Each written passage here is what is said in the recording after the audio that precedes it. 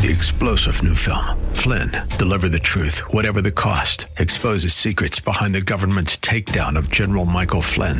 Flynn knew what the intel world had been up to. He ordered the first audit of the use of contractors. This set off alarm bells. He told the truth. He was the most dangerous person for Donald Trump to hire. They had to get rid of Flynn.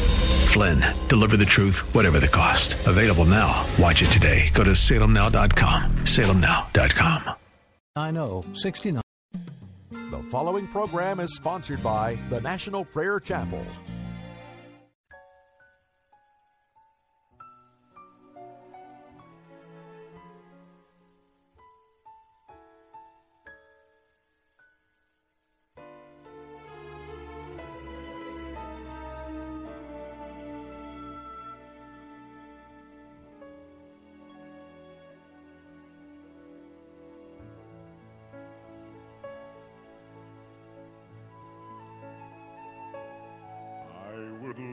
To tell you what I think of Jesus, since I found in him a friend so strong and true. I would tell you how he changed my life completely. He did something that no other friend could do. No one ever cared for me like Jesus. There's no other friend so kind as he. No one else could take the sin and darkness from me. Oh, how much he cared for me.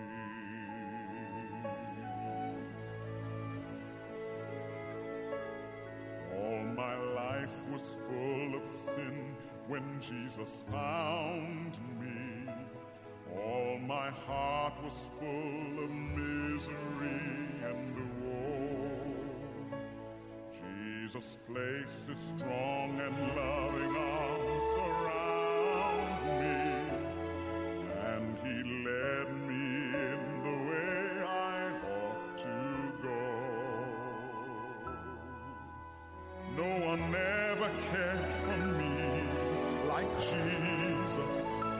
There's no other friend so strong as he. No one else could take the sin and darkness from me.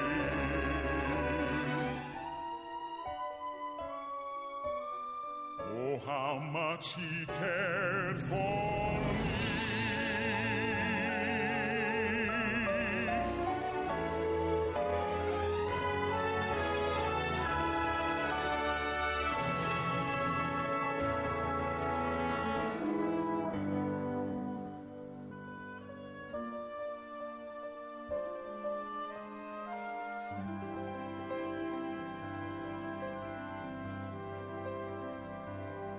Every day he comes to me with new assurance.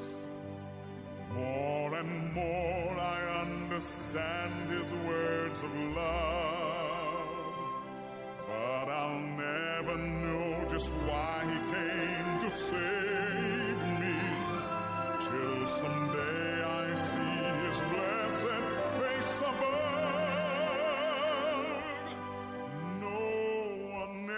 Cared for me like Jesus. There's no other friend so kind as he. No one else could take the sin and darkness from me.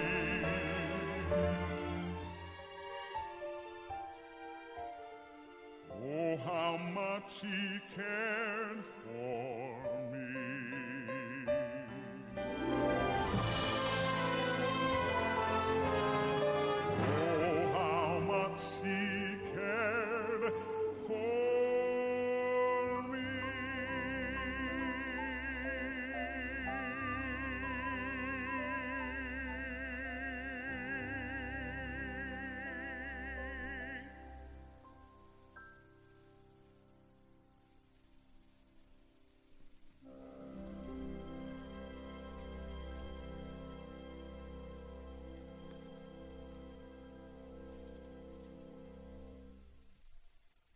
welcome to Pilgrim's Progress.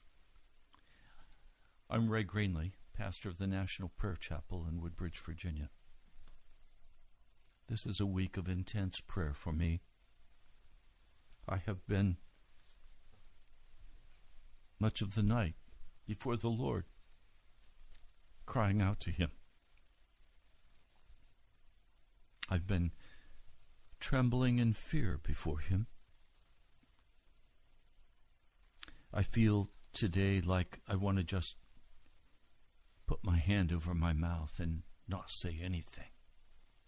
That's hard to do on the radio. I feel that way because I see how easy it is for a man to thrust himself, or a woman to thrust herself out into the world and the activities and the ideas,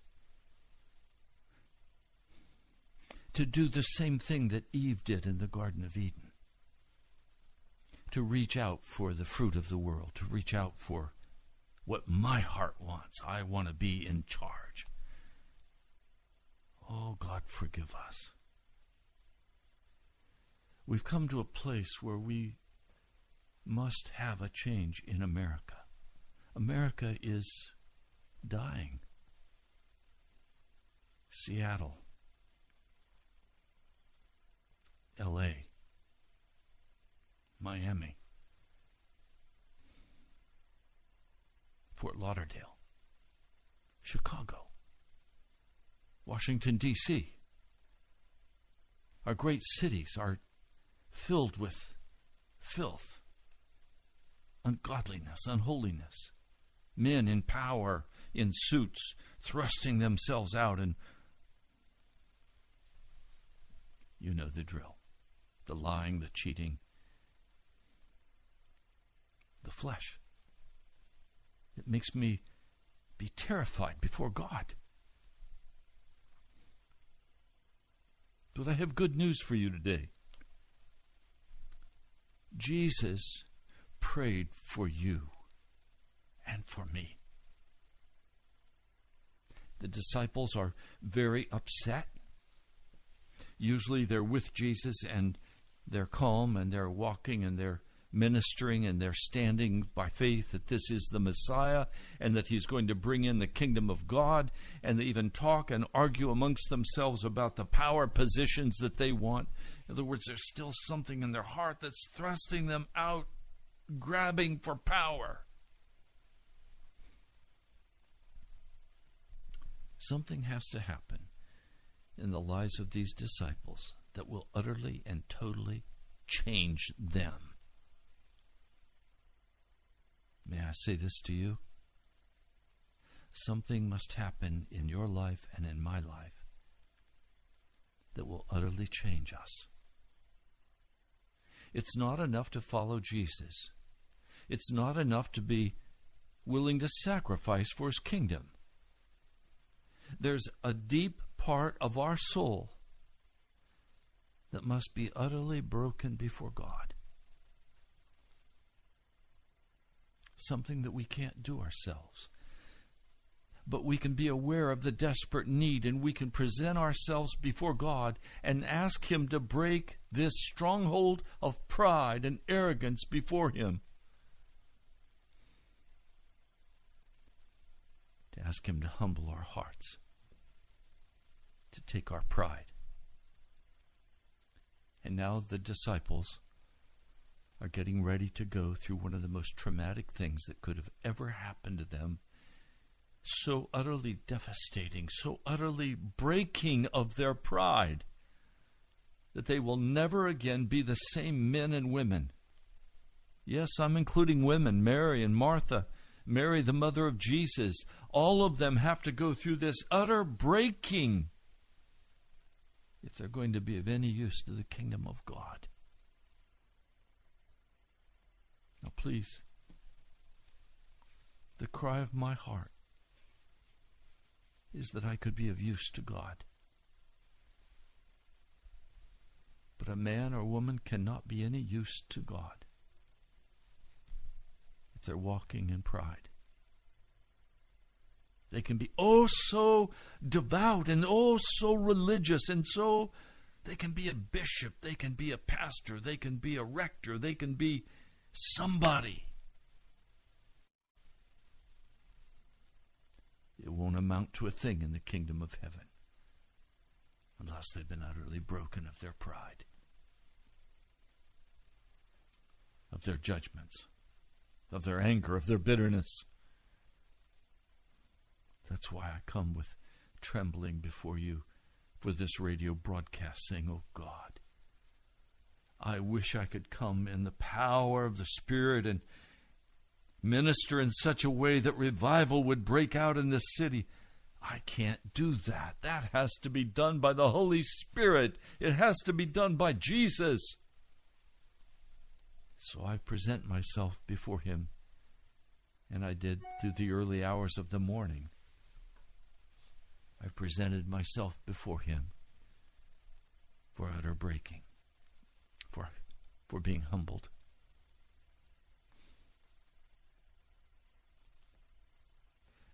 In the story of the disciples in chapter 16 of the book of John, some of His disciples in verse 17 said to one another, what does He mean by saying, in a little while you will see me no more? And then after a little while, you will see me. This was very disturbing because for 3.5 years they had given up their companies, their businesses. They'd given up everything and they had followed Jesus. Dusty roads, Samaritan villages, Jerusalem where they're threatened to be killed. Hungry, thirsty. Walking the dusty roads of Israel and of Samaria, of Judea. Now, as they walked, Jesus answered, in a little while, you will see me no more, because I'm going to the Father. They kept asking, what does He mean by a little while? We don't know what He's saying. You understand, their lives hang on what He's saying. Their future hangs on what He's saying. Did you know this? Your future hangs on what Jesus is saying about you. Your whole future is hanging on what Jesus is saying about you. Do you know what He's saying? Jesus saw that they wanted to ask Him about this, so He said to them, are you asking one another what I meant when I said, in a little while you will see me no more, and after a little while you'll see me? I tell you the truth, you will weep and mourn while the world rejoices. You will grieve, but your grief will turn to joy. A woman giving birth to a child has pain because her time has come. But when the baby is born, she forgets the anguish because of her joy that a child is born into the world. So with you, now is your time of grief. But I will see you again, and you will rejoice, and no one will take from you your joy. In that day you will no longer ask me anything. I tell you the truth, my Father will give you whatever you ask in my name. Until now you've not asked anything in my name. Ask and you will receive, and your joy will be complete. You know, He still doesn't tell them clearly in such a manner, but He's speaking more forthrightly now. He goes on, though I've been speaking figuratively, He's been speaking about a vine and the branches bearing much fruit, and the Father pruning them, and they don't understand all of this. It troubles their hearts. It troubles my heart too. I've been living in chapters 15 and 16, 17, all week and all last week. I can't get away from it. My heart's very troubled because I recognize there has to come this time of grieving, time of breaking. He says, though I've been speaking figuratively, a time is coming when I will no longer use this kind of language, but will tell you plainly about my Father. In that day you will ask in my name. I am not saying that I will ask the Father on your behalf. No, the Father himself loves you because you have loved me and have believed that I came from God. I came from the Father. I entered the world. Now I am leaving the world and going back to the Father. He is speaking now in a very forthright manner. The disciples needed this straight conversation, and they respond, now you're speaking clearly and without a figure of speech. Now we can see that you know all things and that you do not even need to have anyone ask you questions. In other words, we don't need to ask Jesus questions. We're to wait upon him. We're to ask the Father for what we need to sustain our lives while we wait on the Lord. Wow, it's hard to wait on God. He has all the time of eternity. I have a very short time span. My time goes by very quickly, and then I'm gone. But they say this forthright conversation. This makes us believe that you came from God. And Jesus answers, you believe at last?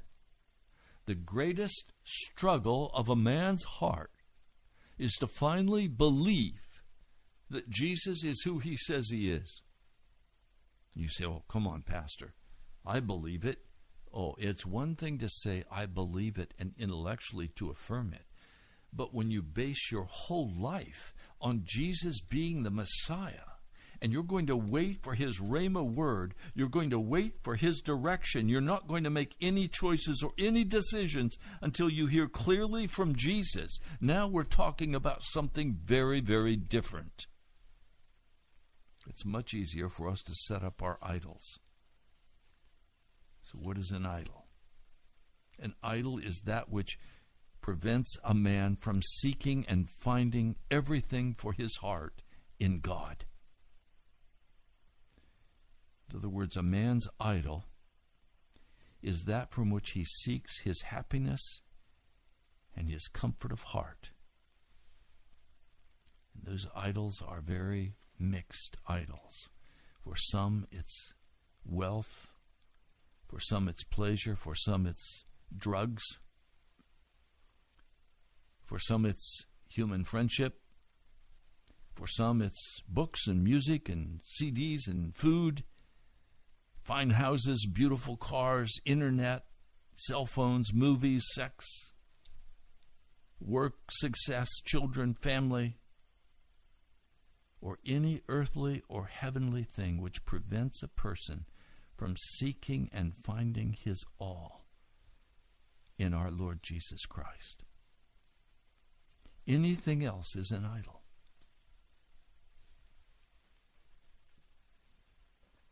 Do you recognize any idols in your heart?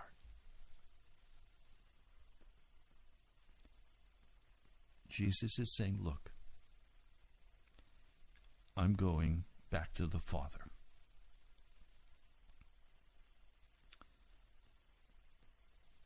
I'm going back to the Father. He's already told us in chapter 16, if I go back to the Father, I'm going to send the Comforter to you. And through you, they will receive conviction of sin, judgment. You will see amazing things happen.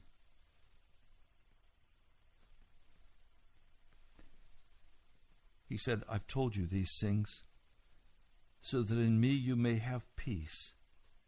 In this world you will have trouble. But take heart, I have overcome the world. And we find in Hebrews, the 12th chapter, Jesus said, take everything of trouble and receive it as discipline from the Father.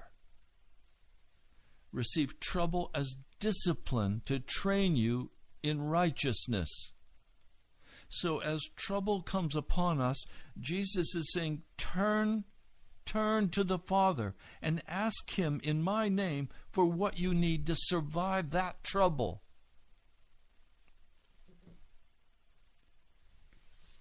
Now, this is the last week of Jesus' life on the earth. This is the Passion Week. And I pray that during this week, you will come to terms with the grief of Jesus' crucifixion. And I pray that you will come to the grief of Jesus' persecution and crucifixion by letting your own heart be crucified by Christ.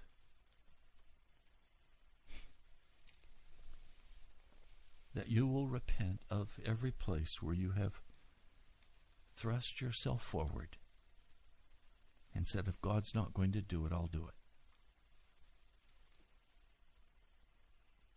I pray that this week will be very significant in your life.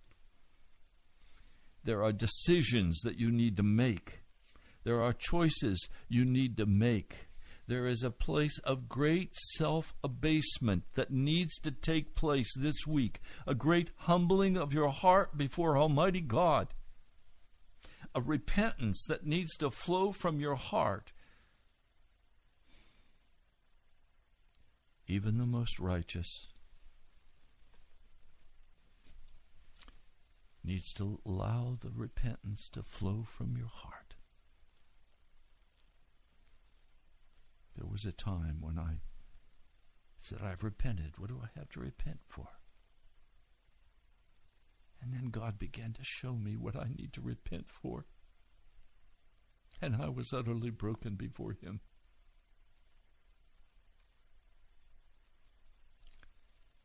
We're so cocksure of ourselves, of our plans, of our ideas, of our being able to provide for ourselves, of our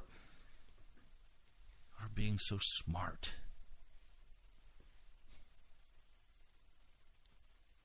I confess before you today, I am aware of my stupidity, of my lack of knowledge, of my utter lack of wisdom, and I have asked the Lord if He would give me wisdom. And I have given up putting myself forward as anything I'm not. I'm nothing.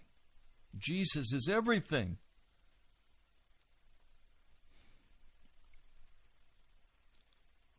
Now, I love the book of John for the Passion Week because of John 14, 15, 16, 17.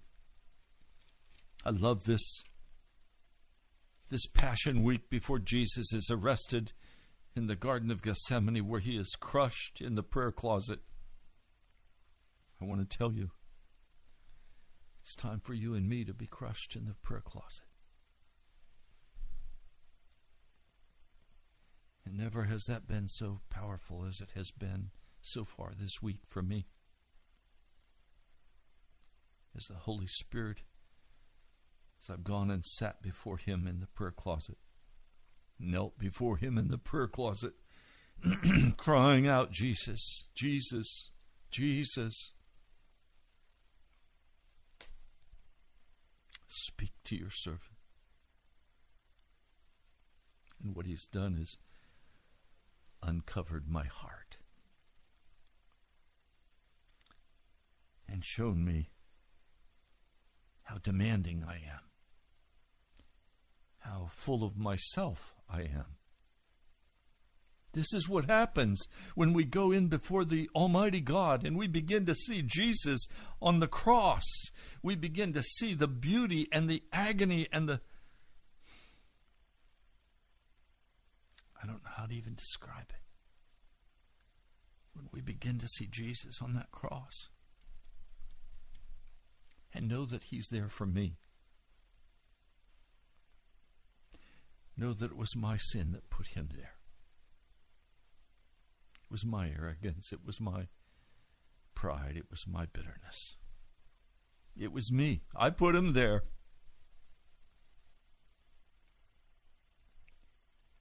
And he begins to humble your heart in that prayer closet. I am so grateful today that there was a resurrection. Oh, without the resurrection, we would have nothing.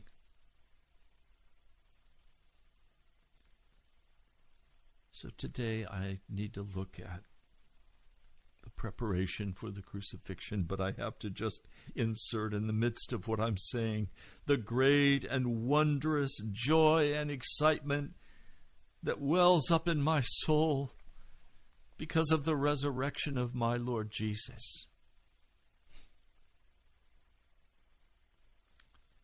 I stood in that tomb in Jerusalem. I went in the morning hours by myself. There was no one else with me at the time. I was with a small tour group, 6 or 7 of us. And I had the opportunity to go into that tomb alone. I saw where the angel sat. I saw where they prepared the body. I saw where they laid his body in that tomb. And at first there were tears. And then through the tears came this great upwelling. He has risen. He has risen. Jesus is not here. There are no bones. There's no remnant of a dead man. It's all clean. Jesus arose. But I need to come back now to the topic of the day. I could get so excited and talk about the resurrection and what it means. We'll do that later. But first, Jesus is in the garden. Now we have descriptions of what happened in the garden in the book of Mark as Jesus is crushed. The prayer was not a few minutes, however.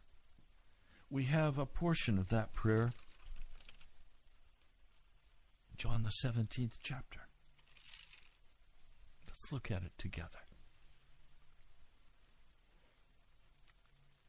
After Jesus said this, after he said,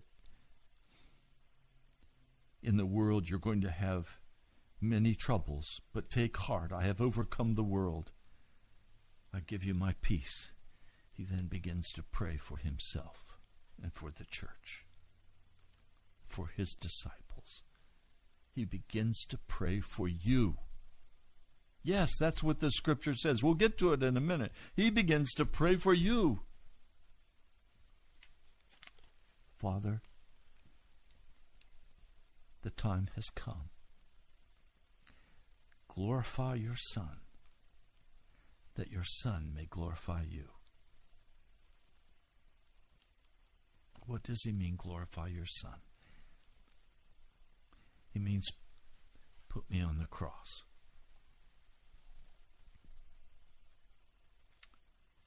And I will glorify you.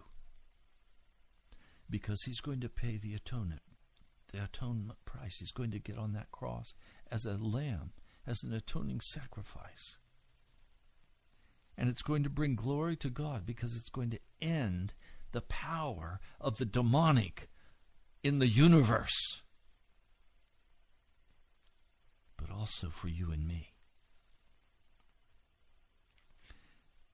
For you granted him authority over all people, that he might give eternal life to all those who have given, that you have given him. Now this is eternal life, that they may know you, the only true God, and Jesus Christ, whom you have sent. I have brought your glory on earth by completing the work you gave me to do. And now, Father, glorify me in your presence with the glory I had with you before the world began. So first he's asking, glorify your name, Father, by putting me on the cross. He is offering himself as a sacrificial lamb. And then he's saying, now glorify yourself by giving to me the glory that I had before I came.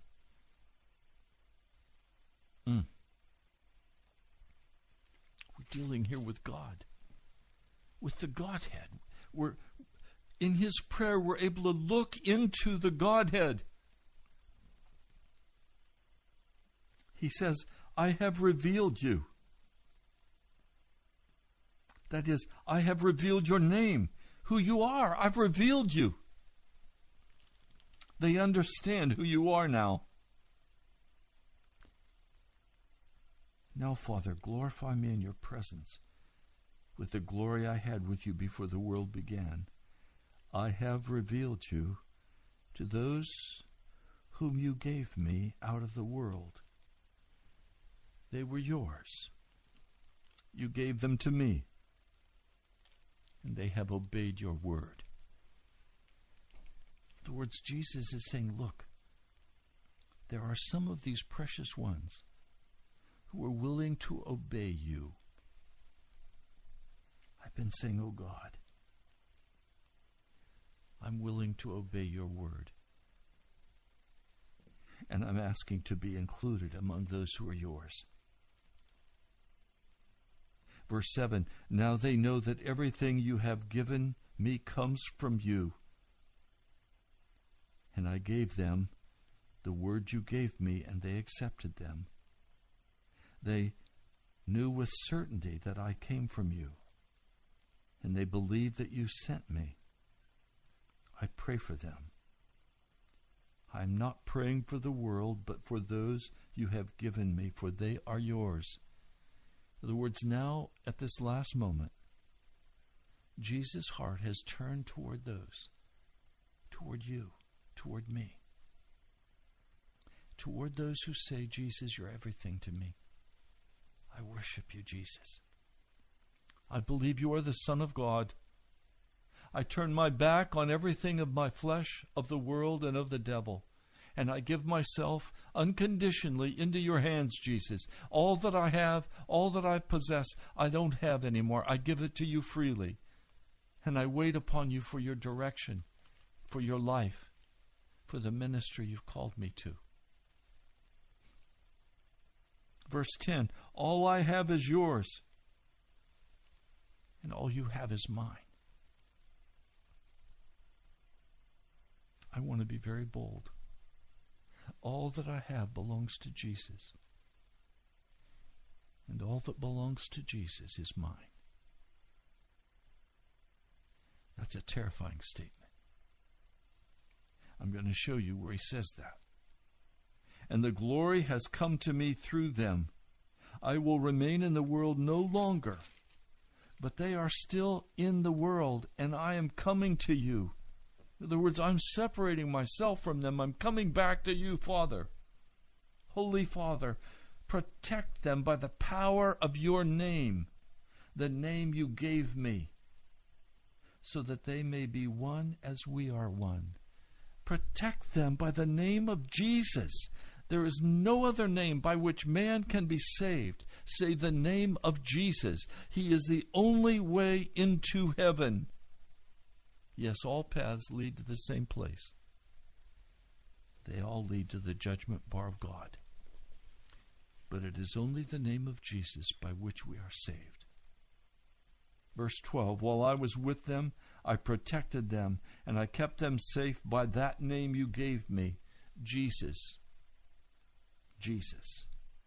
None has been lost except the one doomed to destruction, so that Scripture would be fulfilled. Speaking of Judas. Now listen. I am coming to you now, but I say these things while I am still in the world, so that they may have the full measure of my joy within them. I have given them your word, and the world has hated them, for they are not of the world any more than I am of the world. In China today, the Chinese government will pay the equivalent of $1,500 to anyone who will report on a house church in their neighborhood, and the pastor can be captured and the church destroyed.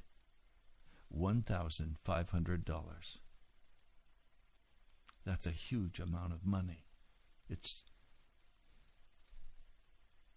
an amazing amount of money in China. The world hates a Christian. My prayer is not that you take them out of the world, but that you protect them from the evil one. They are even as I am not of it.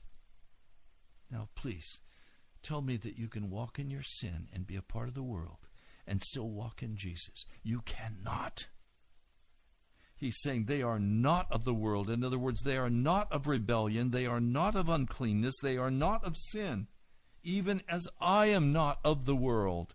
Jesus was without sin. And so he says, Hagios, make them holy. Make them holy.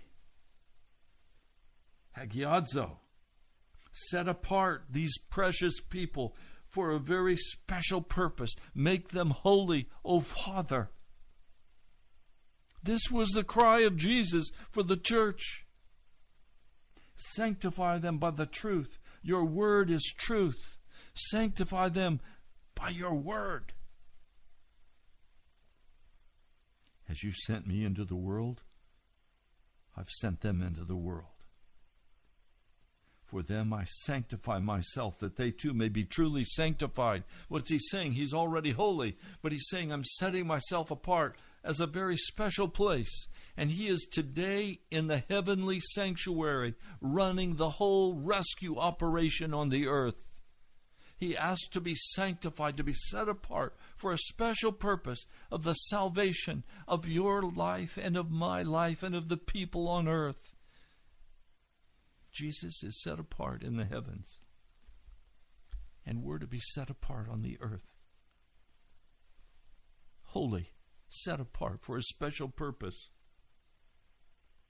And as you sent me, Father, into the world, I have sent them into the world. For them I sanctify myself, that they too may be truly sanctified. Now listen to this. My prayer is not for them alone. In other words, my prayer is not just for my disciples. My prayer is not just for Mary and Martha and Lazarus and my mother. My prayer is not just for the 70 who went out and ministered in my name. My prayer is not just for the multitudes who came and heard my preaching. Listen, I pray also for those who will believe in me through their message, that all of them may be one, Father, just as you are in me and I am in you. May they also be in us, so that the world may believe that you have sent me. I have given them the glory that you gave me, that they may be one as we are one, I in them and you in me. May they be brought to complete unity, to let the world know that you sent me and have loved them even as you have loved me. Can you wrap your mind around this incredible truth? This changes everything. This clarifies once and for all. Jesus is saying this to God the Father. He's saying this in the Garden of Gethsemane. These are the last words of Jesus before he goes on and is crucified. He's saying, I am setting myself apart for eternity to be with my people. those who believe in me. But he's going even further. He is praying for you and for me. Jesus is praying for you. He's praying for you because you have believed the message that you have heard of the gospel of Jesus Christ. He is sanctifying you if you will believe in him and not believe the great delusion that Satan has sent upon the world that the sinning Christian can be saved. The sinning Christian cannot be saved. The one who turns deliberately to the powers of darkness will not be saved. He's saying, I pray for those who will believe in me. That is, I pray for those who believe, that is, who will be connected with me, who will become one with me, who will cut all ties to the world, the flesh, and the devil, who will not love the things of darkness, who will allow me to purify and cleanse and make holy.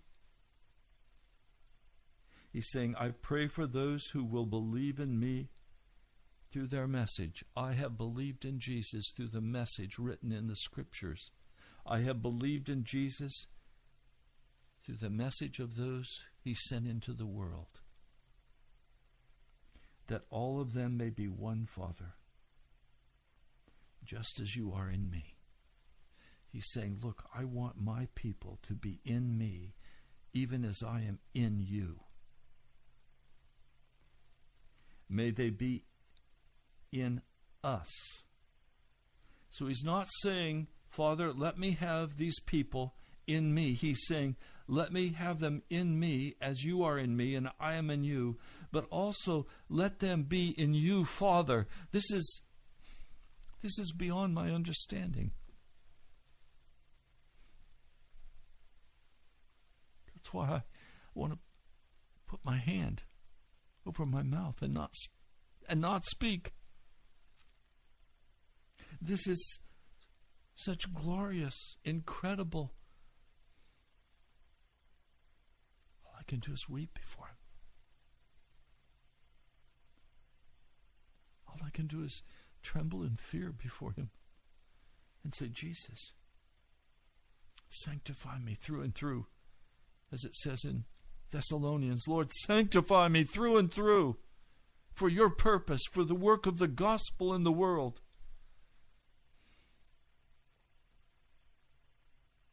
Some of you didn't understand what I tried to say yesterday, and you thought it was about bearing fruit. It wasn't about bearing fruit. Yes, we will bear fruit. And if we don't bear fruit, we will be cut off and cast into the fire.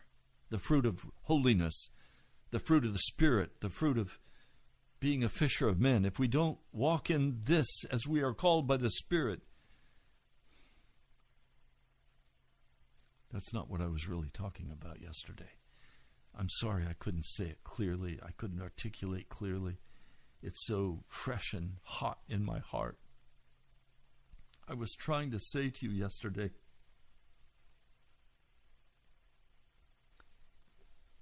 we must enter so humbly into the presence of God. And we must receive with such humility the bread and the wine. We must recognize the wickedness of our hearts as we in our arrogance live out our lives as though we could choose whatever we wanted to do and wherever we wanted to go, and we're in charge. Oh, my brother, my sister, I'm trying to say to you, we have to lay our lives down. We have to be crucified with Jesus. And that crucifixion has to cut all the way through the wickedness of the human heart. Nothing can remain of the old Adam character. we've got to be sanctified through and through.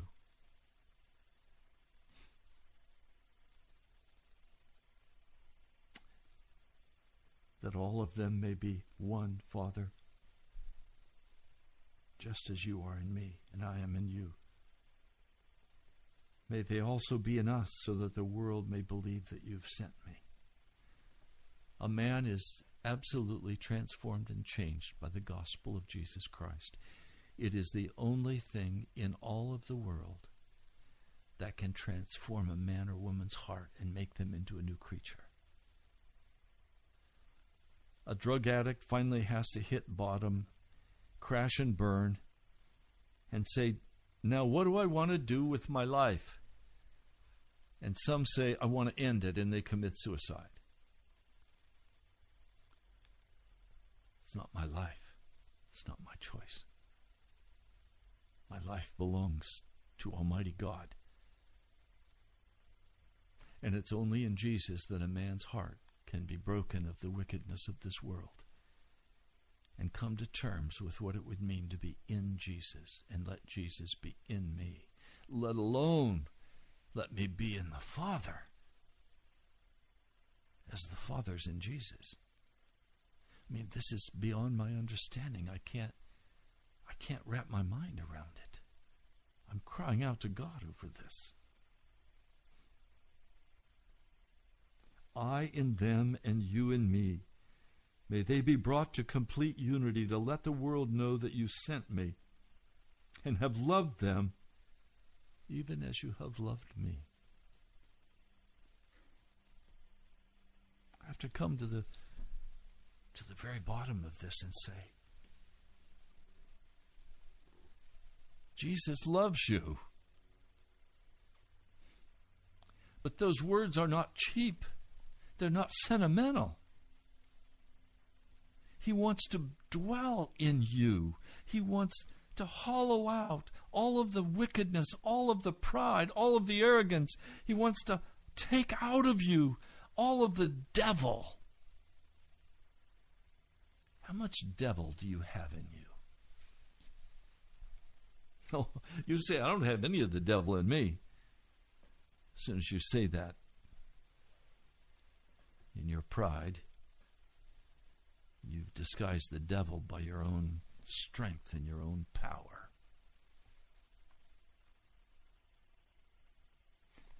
Many of you listening are still living as normal human beings in the American culture, spending your time and your money and your energy however you choose, pleasuring yourself with the sports and with every kind of wickedness.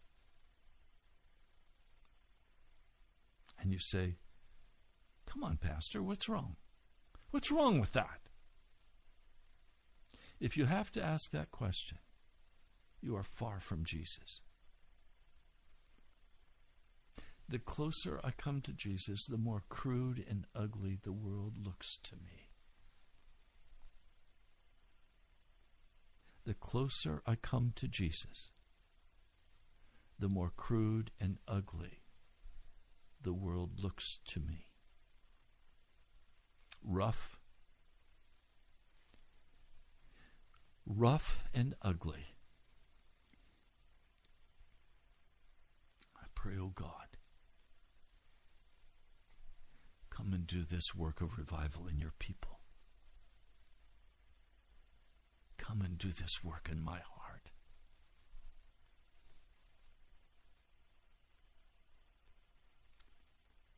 The cry of Jesus from the cross is a cry of love. The cry of Jesus from the cross is a cry of love for you. He loves you.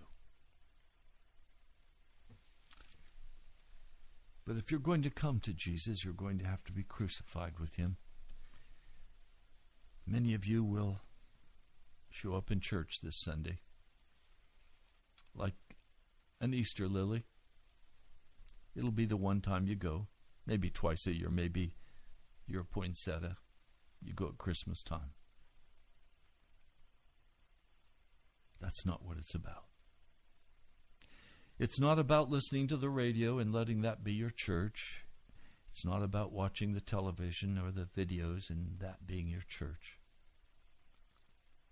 The church is a body of people loved by Jesus who've come together to surrender their hearts and their lives, to say, I must be a part of the body of Jesus Christ.